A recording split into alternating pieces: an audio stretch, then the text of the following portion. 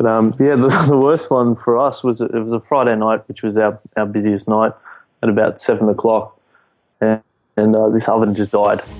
Franchisee Connect, episode 5. Hey, this is John Lee Dumas of Entrepreneur on Fire, and you're listening to the podcast that helps retailers delegate, automate, and ultimately liberate themselves from their business. Subscribe to get all the actions and insights at franchiseeconnect.com. Hey everybody, welcome. This is part 2 of Stuart Sinclair's interview. I've split it up into 2 parts because it's a bit of a long one, but there's some fantastic takeaways in this episode. You heard the story at the top. Have a listen to that story. It is awesome. Here we go. Tell me about what you're struggling with at the moment. Something that I'm struggling with in a franchise term is it's very. I'm going to be very specific now. It's in my business, the one that I'm working at the moment. So we're based in Brisbane CBD, and we have a lot of repeat business from a pretty loyal customer base. But our customer base geographically is very close to us.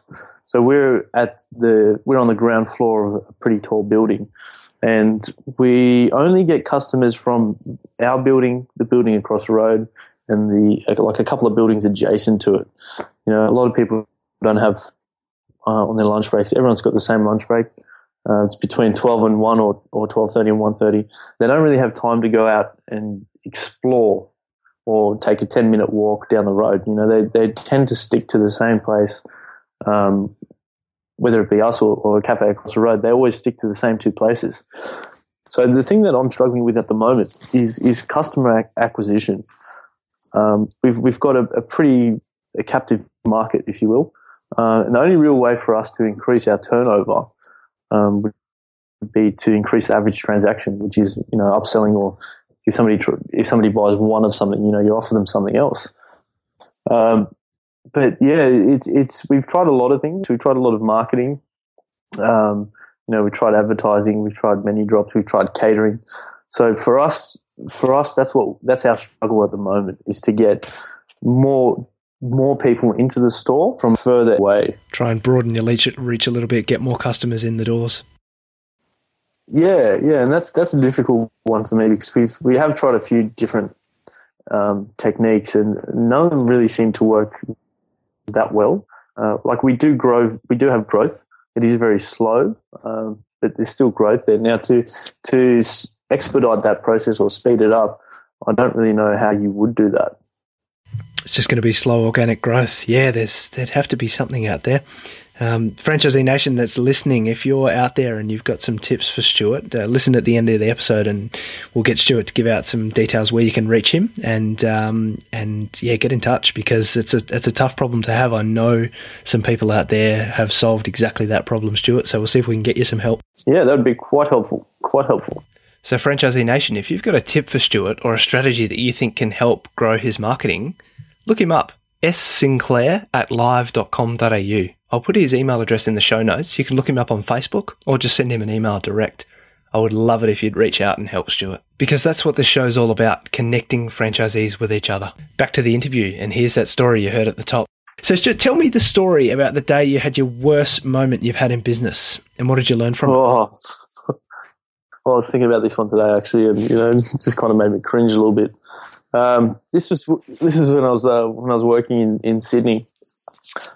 We used to have a very, very successful pizza shop. You know, we're turning over 500, 600 people a night, and it was unheard of in 2003, 2004 to be doing that sort of numbers. And we used to run with one oven. It was a Blodgett. But we just got upgraded to this brand new Wow. It's called a Wow oven, and it's made by Midley Marshall. And it was a lot quicker. It was twice as fast.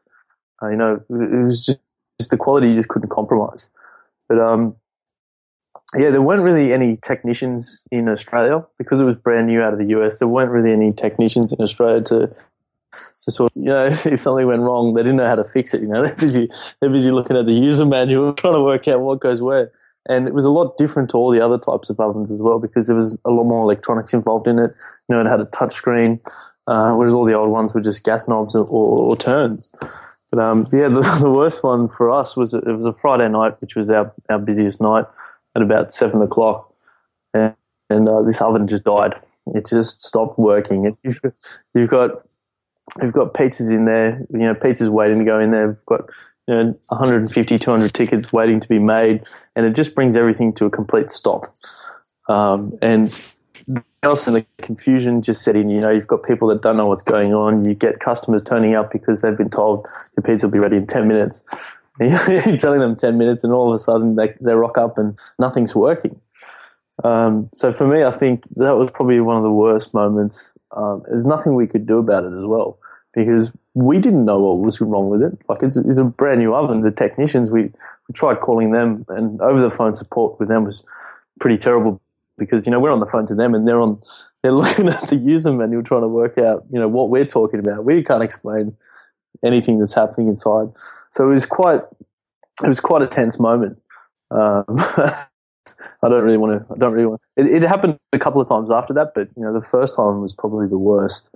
Just disappointing so many people, and letting our expectations drop as well was just it was just gut wrenching. Yeah, I don't want to do that again. No, definitely not. And what did you learn from that experience? A few different things, actually. One of the ways we solved that problem was we started calling people. Because we were doing deliveries, everyone had a phone number attached to their order. The pickups we couldn't really do anything. But we started problem solving, and the first thing we did was take all these uncooked pizzas and put them in pizza boxes, and we're trying to hand them out to people, and people weren't taking them. So we started ringing everyone who had a delivery, and we're like, "Look, guys, this is the situation. Our oven's died. It doesn't look like it's going to come back online in the next 2 or 3 hours, and I know that you don't want to wait that long. So I'm quite happy to deliver you a raw pizza. You just whack it in the oven on 180 for 15, 20 minutes, and you guys will still have some dinner tonight." We've got a very varying response. A lot of people, no, look, it's okay, we'll go somewhere else. We had one guy say, "Look, the reason I called you is because my oven's not working. Like, what am I going to do now?" And then we had a lot of people that were actually, they were pleased. They're like, "Look, we understand things happen. Send the pizza over." And we ended up delivering about 50 or 60 raw pizzas to people, and they just keep it and cook it at home on a bit of foil or a pan. So for us, the big learn there was you always need a backup plan. It turns out that the end result was something was wrong with one of the gas connectors, but it could have been fixed with I can't remember what they're called. It was just like a conversion device. So yeah, always have a backup plan. If worst comes to worst, there are ways to solve the problem that you might not really think of. I'd never ever before that night thought of sending out raw food to people and telling them, calling them up and telling them to cook it at home. And the surprising thing after that night was the next day, the day after, and the week after, we didn't lose any customers. We didn't see any difference in our takings, which was for me a surprise, because if that had happened to me, I'd be reluctant to go back. But to see that didn't happen was a big learning curve. Yeah, that shows the strength of the brand, doesn't it? Yeah, it does. Yeah, and the strength of the product. If your product is good, people are always going to be loyal, and that's incredible. Delivering raw pizzas to people and saying, "Hey, you can cook this yourself." That's such a cool solution. Yeah, I mean, I think we did charge people, but it was a cost. So instead of paying $20 for a hot pizza delivered to your door, we were charging them $5 for a pizza that they had to make themselves. I would have liked to have seen how something turned out, but each their own. Oh, that's awesome. Such a good story. So Stuart, mate, next question. What opportunity are you most excited about for your industry? For my industry, for me, the opportunities that I like the most are new businesses, new types of food, new concepts, new food styles. But I think when the one that I'm looking forward to the most, it's probably a few years away, and it's to do with automated delivery. So you started seeing a couple of headlines in the newspaper every now and then about driverless cars in San Francisco and automated trucks doing deliveries in state and stuff like that. So I think the opportunity for us to start delivering food without a driver, whether it be by a driverless car or even a drone, I think that's what I'm looking forward to the most. I reckon that'd be very challenging, very fun, and it's something that I didn't really think of. Not really think of, but you couldn't imagine it even 2 or 3 years ago. Somebody would ring up for food, and half an hour later, this car just rocks up to their door without a driver, and they take their pizza and they go. Especially because we're turning into such a cashless society as well. I don't think it'd be an issue if somebody rang up and paid with their credit card, and then half an hour later they get the food delivered to their door. It also eliminates a lot of human error. I think for me that's an opportunity that I can't wait for.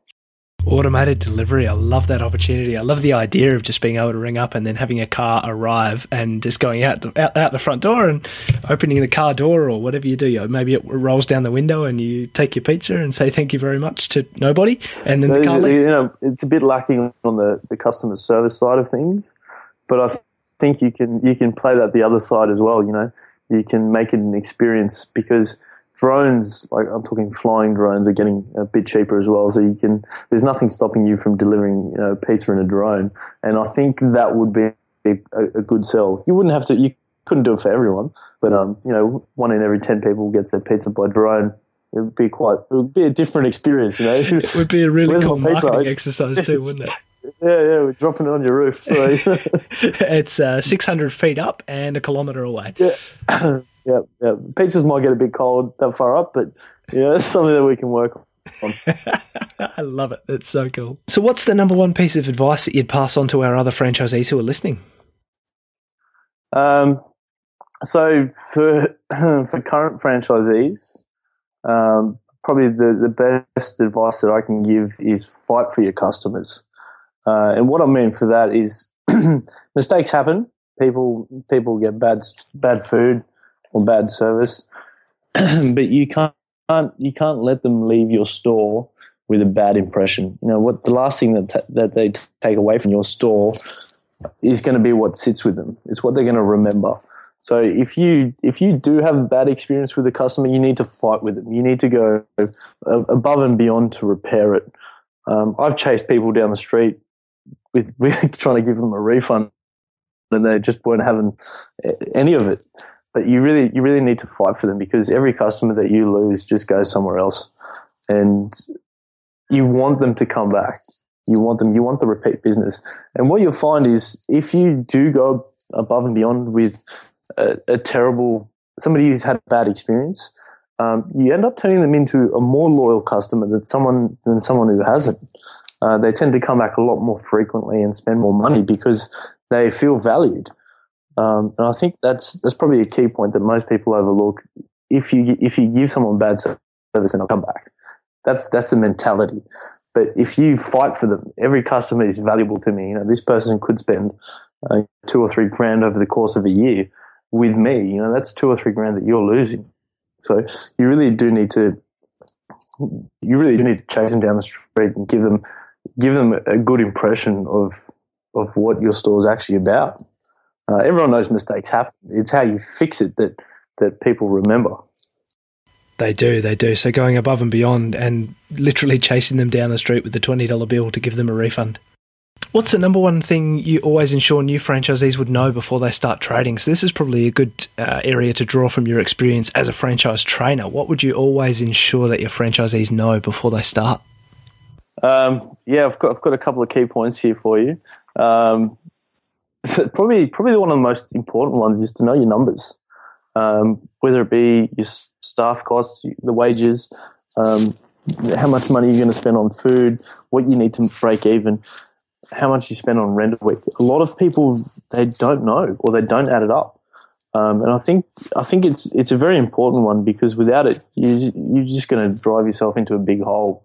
You don't know how much you're spending, you don't know how much you're making, and you don't know what you need to spend. So for me, knowing the numbers is probably a very key one. Also knowing your market. Like if you setting up your first shop or your second shop, you do need to do a fair bit of research, whether it be the competition in your area, what they're selling their products for, what their price point is. How can you be better than them? Are you selling the exact same thing? If you've got two coffee shops right next to each other, you're not really going to split the market. One of you is going to do a lot better than the other one. So it's all about trying to work out how well you would fit in a territory or an area. Even if you can compete to begin with, I mean, there's no point in bringing a Ferrari to a race with a Corolla, because you know who's going to win. So definitely knowing the market, and also the product knowledge. You need to have a lot of consistency with your product. People like consistency. They always want to come back and have the same thing. You don't want to have, a very good meal one day and then come back the next day and it's completely different. But you want reliability and consistency. So I think if you're going to start operating a store, those would be the most relevant things to know that would help you out the most. So you've got to know your numbers, you've got to know your market, and you've got to deliver a consistent product for consumers. Yeah, that'd be the best ones, I guess. Oh, that's sensational. There's some awesome takeaways for our Franchisee Nation there. Stuart, where do you go for your industry information about retail and franchising? Share with our listeners the best sources of information. So, for example, the email newsletter that you almost always open. For me, industry info, I mainly get it through other people. Networking is pretty important to me. You never really know when you're going to run into someone again. I've worked with people for 2 or 3 weeks, and then 2 or 3 years later, I've seen them down the track, and they've told me something very, very interesting or something I didn't know.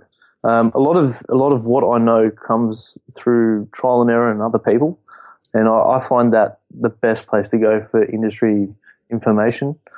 Also, just trying new places and researching them. There's a really good gelato shop in Sydney called Gelato Messina in Darlinghurst that always has a line, but they're not really franchising, and I've found that out by going in there, trying the product, and then looking it up and seeing why they aren't. And the guy does a lot of interviews, and he's basically a chef, and he's under the impression that nobody can live up to his expectations, and he does put out a very good product. So for me, I'd say I'd go to other people and just by scouting things out myself. I've never really been a big fan of franchise conventions or anything like that. There's just too much information pointed at you in a very short period of time, and I don't think it's that relevant. It's also very difficult to find good information at those conventions, because all they want you, they're just trying to tell you what they want you to hear. So for me, that's a bit biased.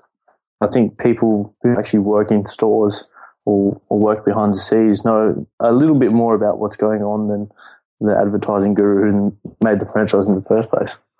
For sure. So you get the real information from other people who are working, doing what you're doing. That is correct, mate. I know a lot about what I do, and I think other people know a lot about what they do. So why not just go straight to the source? Love it. Trusted sources. Trusted sources. That's sensational. Stuart, we've come to the end of the interview, mate. I want to say thank you very much for coming on Franchisee Connect. It's been awesome having you. My pleasure, Michael. Thank you for your time. How good was that interview? Remember, if you want to reach out to Stuart with some strategies that can help him grow his local customer base, look him up at ssinclair@live.com.au. Hey, thanks for joining us on the Franchisee Connect podcast today. If you've got a suggestion for a guest who we should have on the show, that's somebody from retail who you admire and who could drop some knowledge bombs on you, let me know at franchiseeconnect.com. Just visit the contact page to get in touch. Also, let me know if there's anything special you'd like me to ask the guests too. Remember to visit franchiseeconnect.com for links to everything we chatted about today, as well as the action steps from every one of our podcast episodes that you can take right now to delegate, automate, and ultimately liberate yourselves from the business. Make coming to work a choice with franchiseeconnect.com.